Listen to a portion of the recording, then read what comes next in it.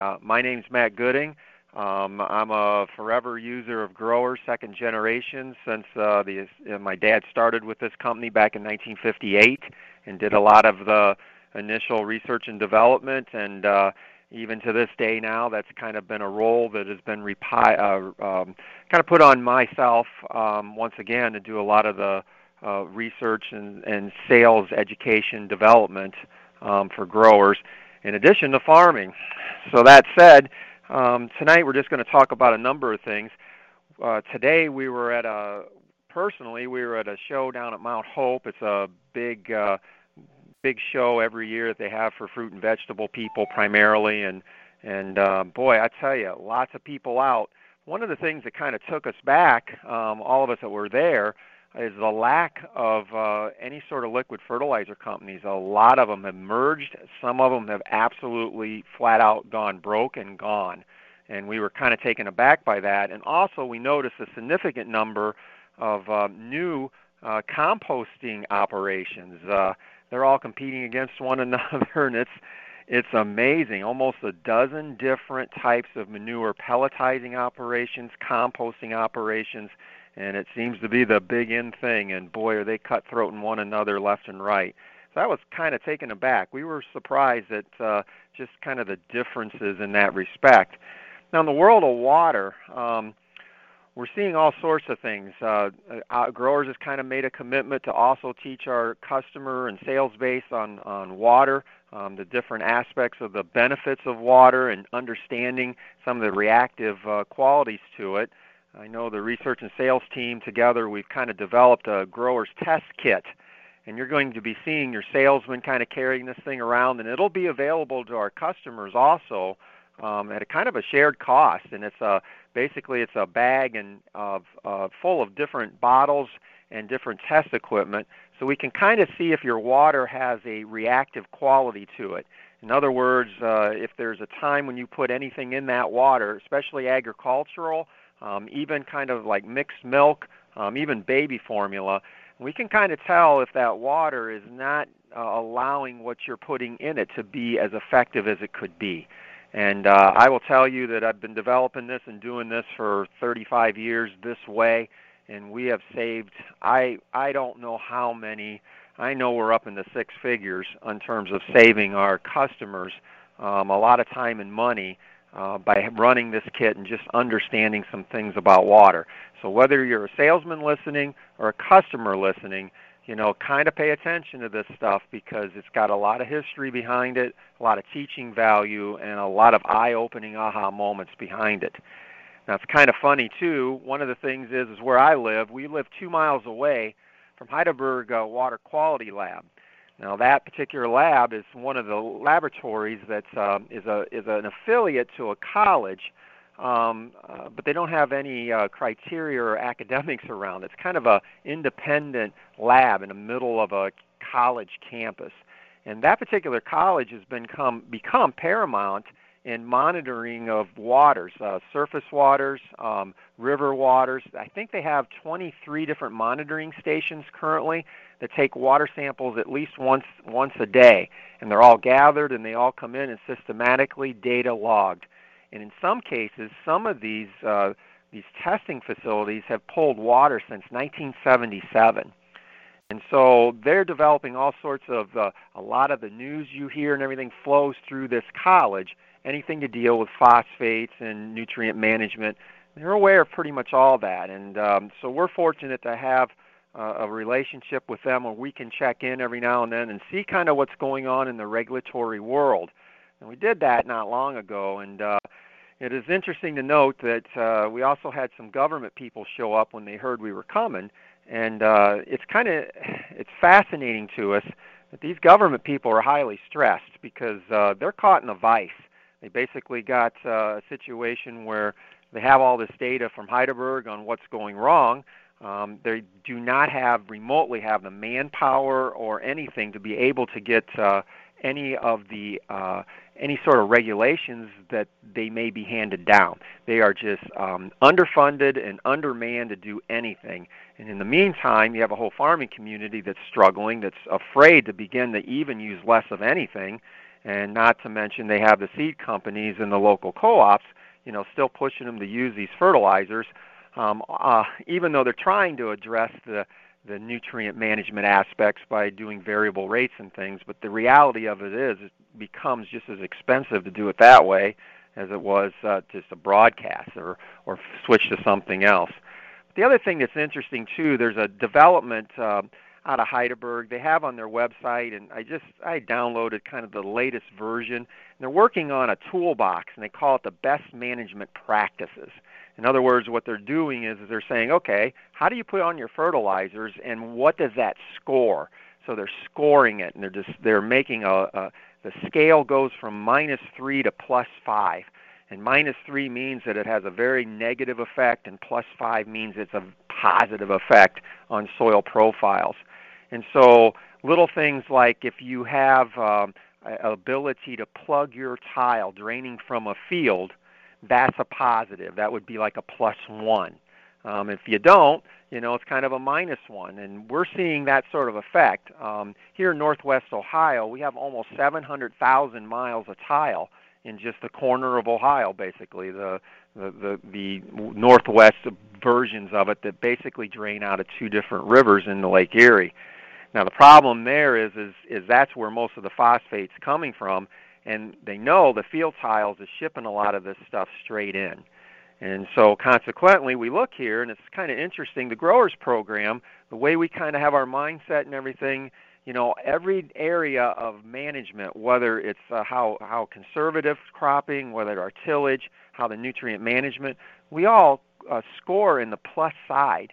And so it puts us in a good place. And we're going to be doing more investigating and watching this and communicating to our customers exactly what different practices are going to score well in the event that this regulation never gets some teeth and well funded, because when it does, it'll come fast. And so that research and sales development team that we're on, one of the things that growers did is they kind of revived some of the old things that I've seen in the past, and they said, hey, what do you need to be able to make some of this stuff visual? And so we now have here in the farm a small lab where we've been doing all sorts of different work. And for those of you who have a calendar in front of you, if you have one, and let me describe if you don't, as this whole conference call program basically follows a grower's calendar. So if you don't have one from your salesman, pound them a little bit and get yourself a calendar, because every month, whatever picture's on that calendar, that person is highlighted. And for this month, it was kind of an opening picture that kind of started a lot of this lab idea and making things more visual to have more conversation pieces. And so this month in January, we have one of the, I think I did this about 2 years ago, picture a Petri dish for those of you who do not have it. A Petri dish with actually 3 pieces of blotter paper in it. 2 of the pieces of paper are half moon, so to speak, to fit in that Petri dish.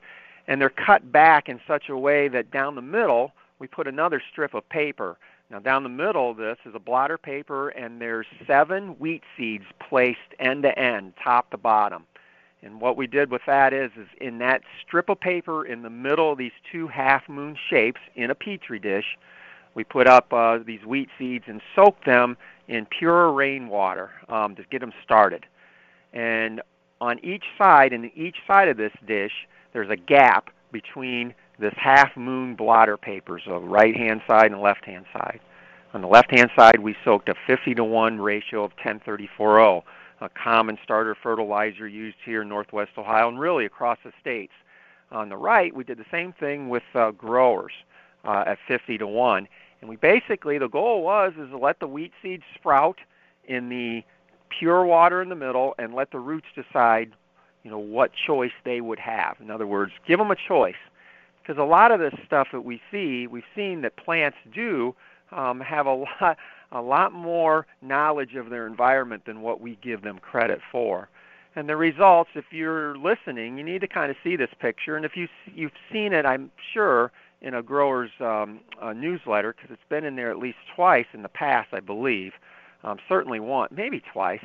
But the reality of it is the roots all found the grower's side pretty quickly. even an event that some of the roots actually touched the 1034O side and then retreated back to the grower side. Now, that's just a simple test, and there's a lot of history with a lot of the different simple tests you'll see coming out of this lab, or what I have planned and what some of you are giving me ideas for. But a lot of the base stuff that I work from comes from a history of when I was a youngster, about 19, and bought a hydroponic greenhouse back when greenhouses weren't cool. And we put this whole greenhouse together and started in, and we raised cucumbers and lettuce and tomatoes. And one of the issues we found out quite quickly was just exactly how nutrient dense a gallon of growers is.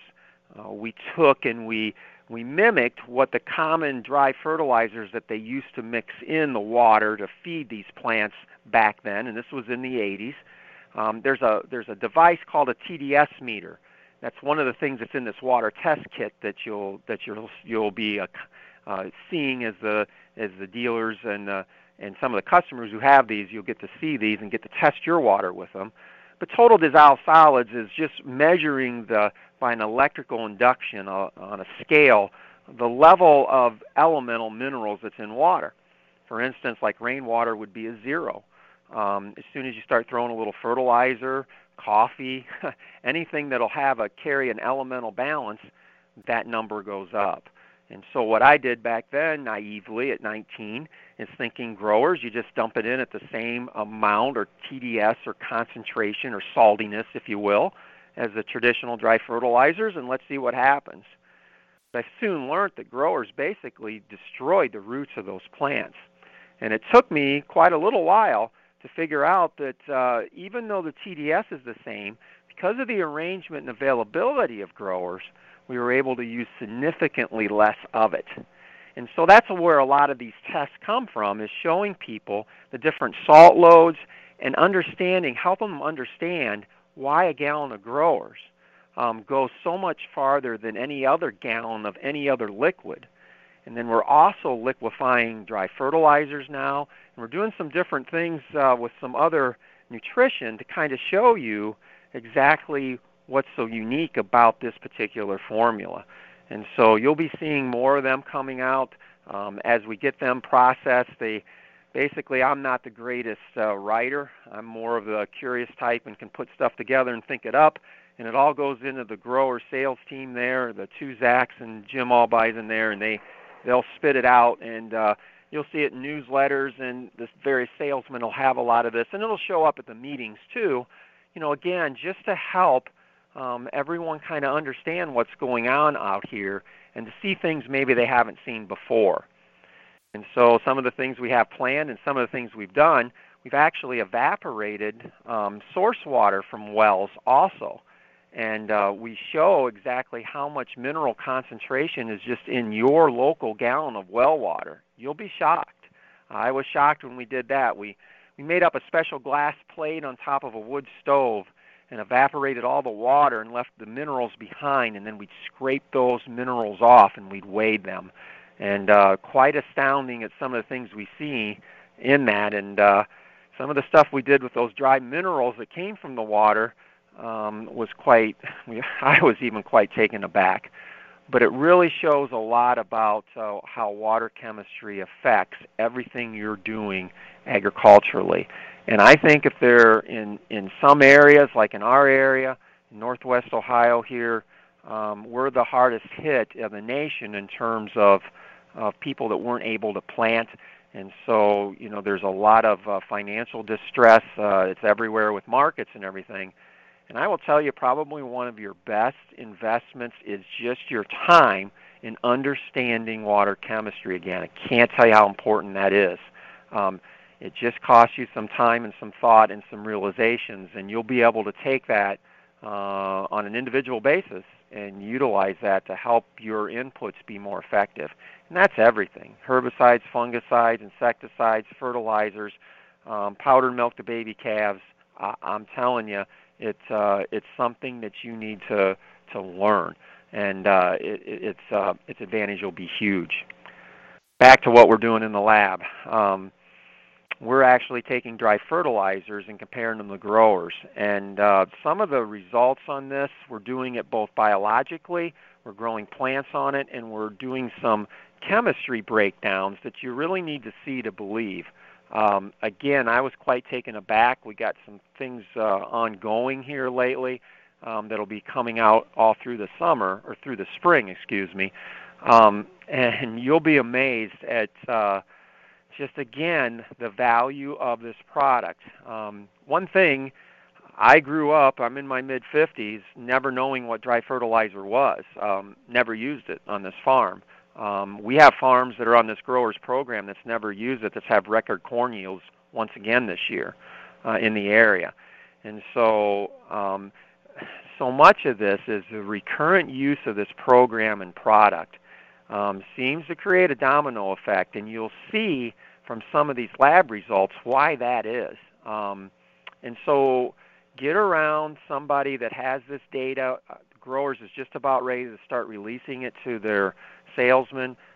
Certainly if you're a customer listening and you go, what is this guy talking about? What is he doing? Certainly find them and track them down and learn some of this stuff. It'll kind of open your eyes. I know personally we're running probably half a dozen meetings here through the end of the month, again, to kind of expose the customer base to this information, because we think it's real important. It's really going to help get through this tough economic times that doesn't seem to be slowing down anytime soon.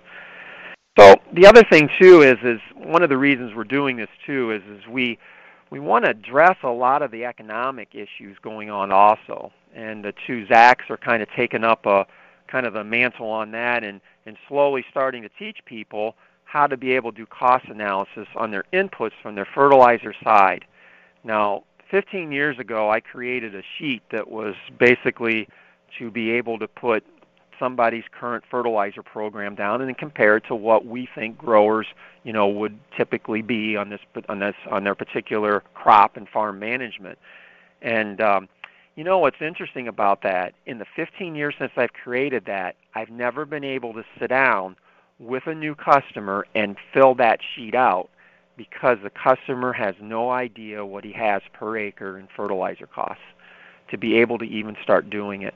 That's been shocking. Now, recently, and with the economic turn, that's starting to get a little bit more where there's more people that are starting to learn that.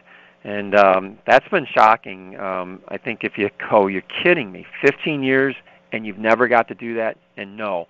And it's 100% because the new customer has no idea how to be able even to be able to break down what he has in amounts, let alone cost per acre, to do a full analysis.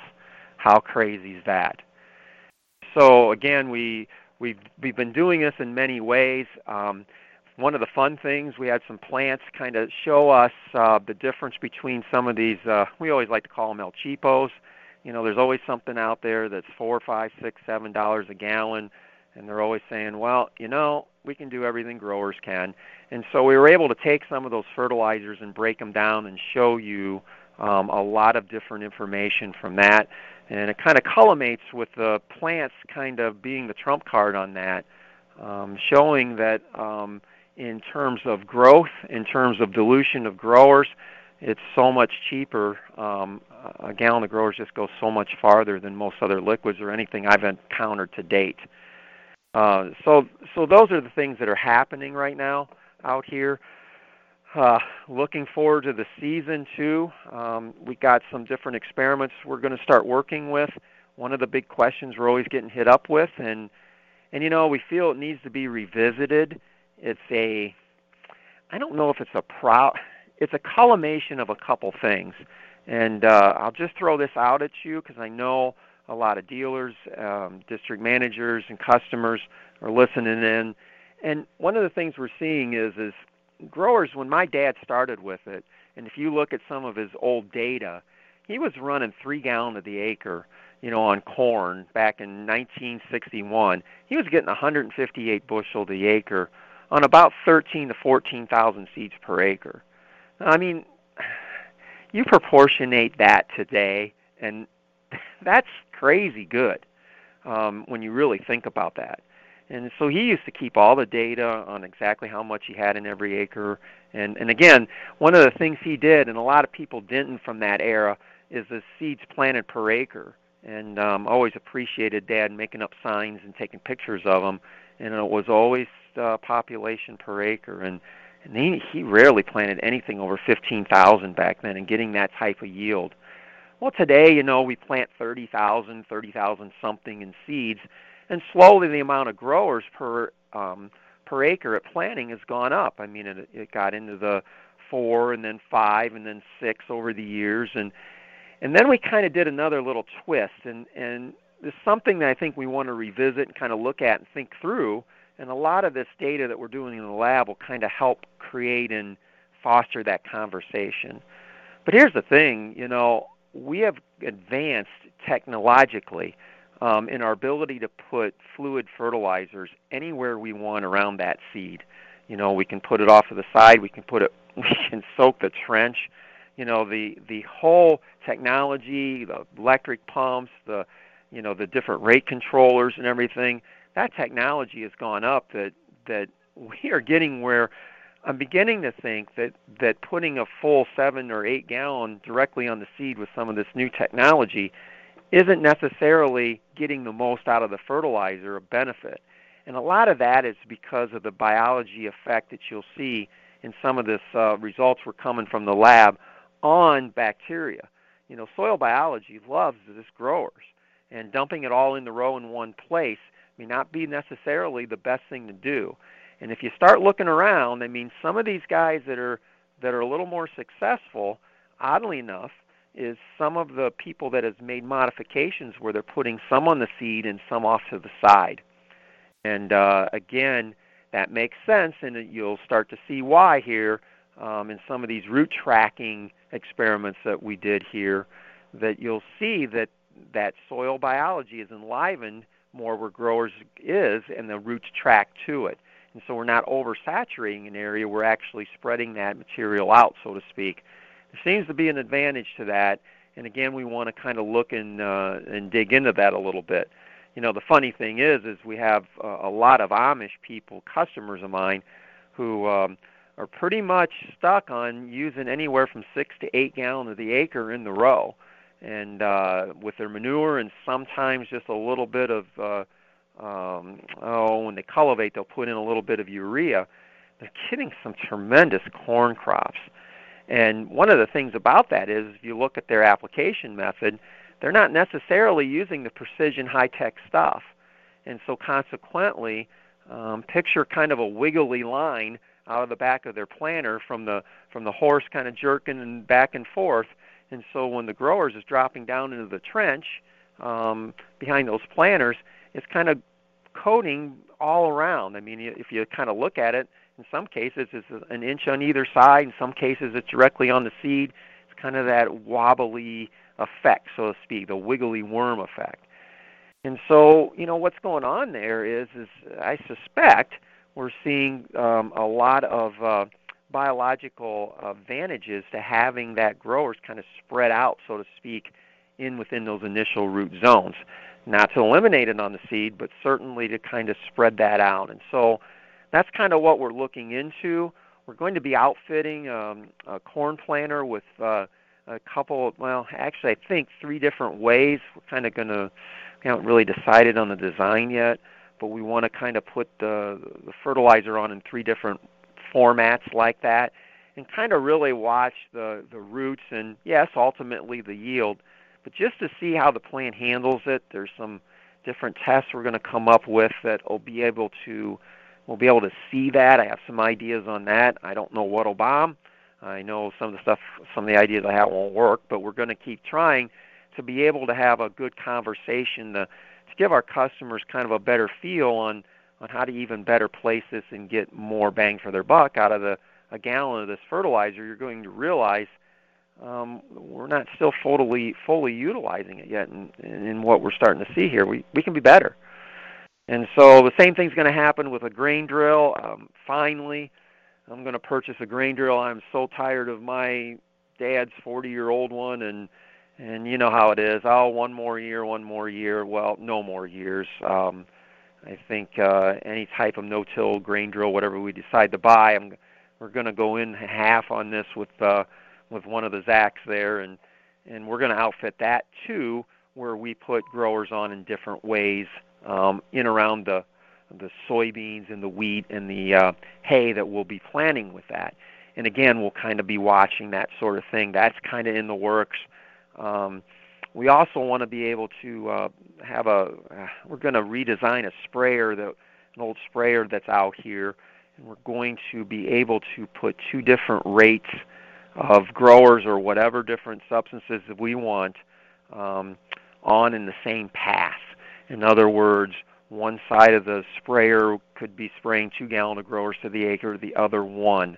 And we're going to GPS it, and we're going to put like a check in between. And some of the newer hay fields, we're going to do that for the life of that hay field.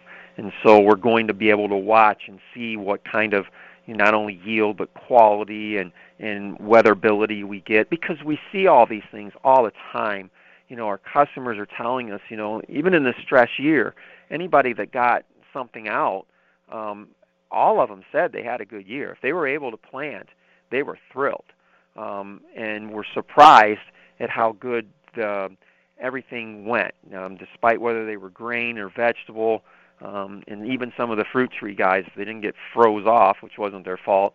They were mildly surprised at how well everything went. The ability of this program to recover from weather issues is just huge. And again, it always shines in a year like this, and so we're seeing a lot of that. So that kind of roughs out what we're doing in the world of research and development. Again, spend some time. If you're a customer, kind of shake the dealer.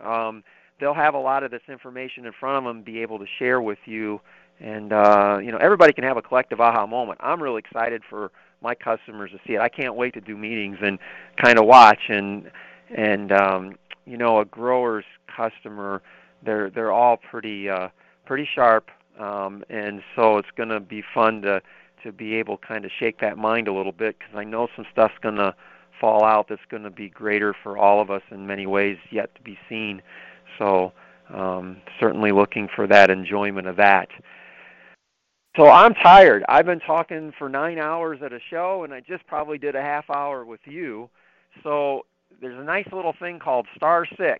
So if you got a *6 and you got a question for me, now problem is Carla's panicking. She's up at Milan running this whole board on this whole thing. So she tries to make sure that not too many of you jump on at once. Sometimes, and most of the time, nobody has a question at all. But if you have one, just go ahead and hit *6 and fire a question. Other than that, this is a short evening, gentlemen. So *6.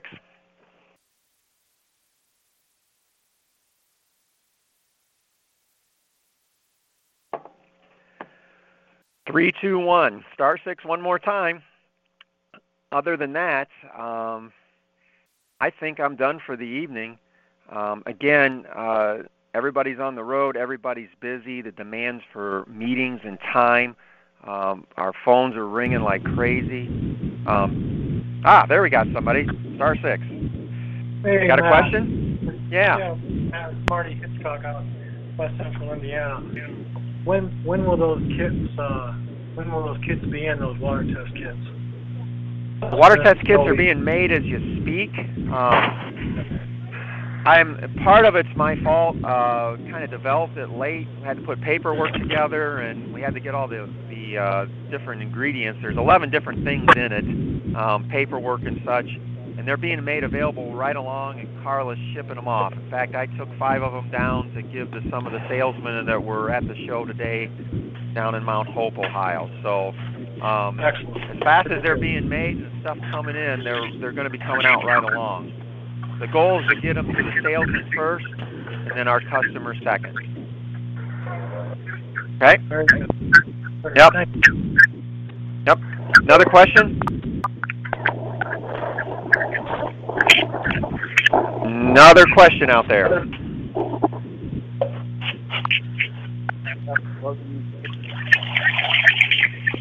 Go ahead. There's somebody open with an open mic. Go ahead. somebody who doesn't want to talk with an open mic.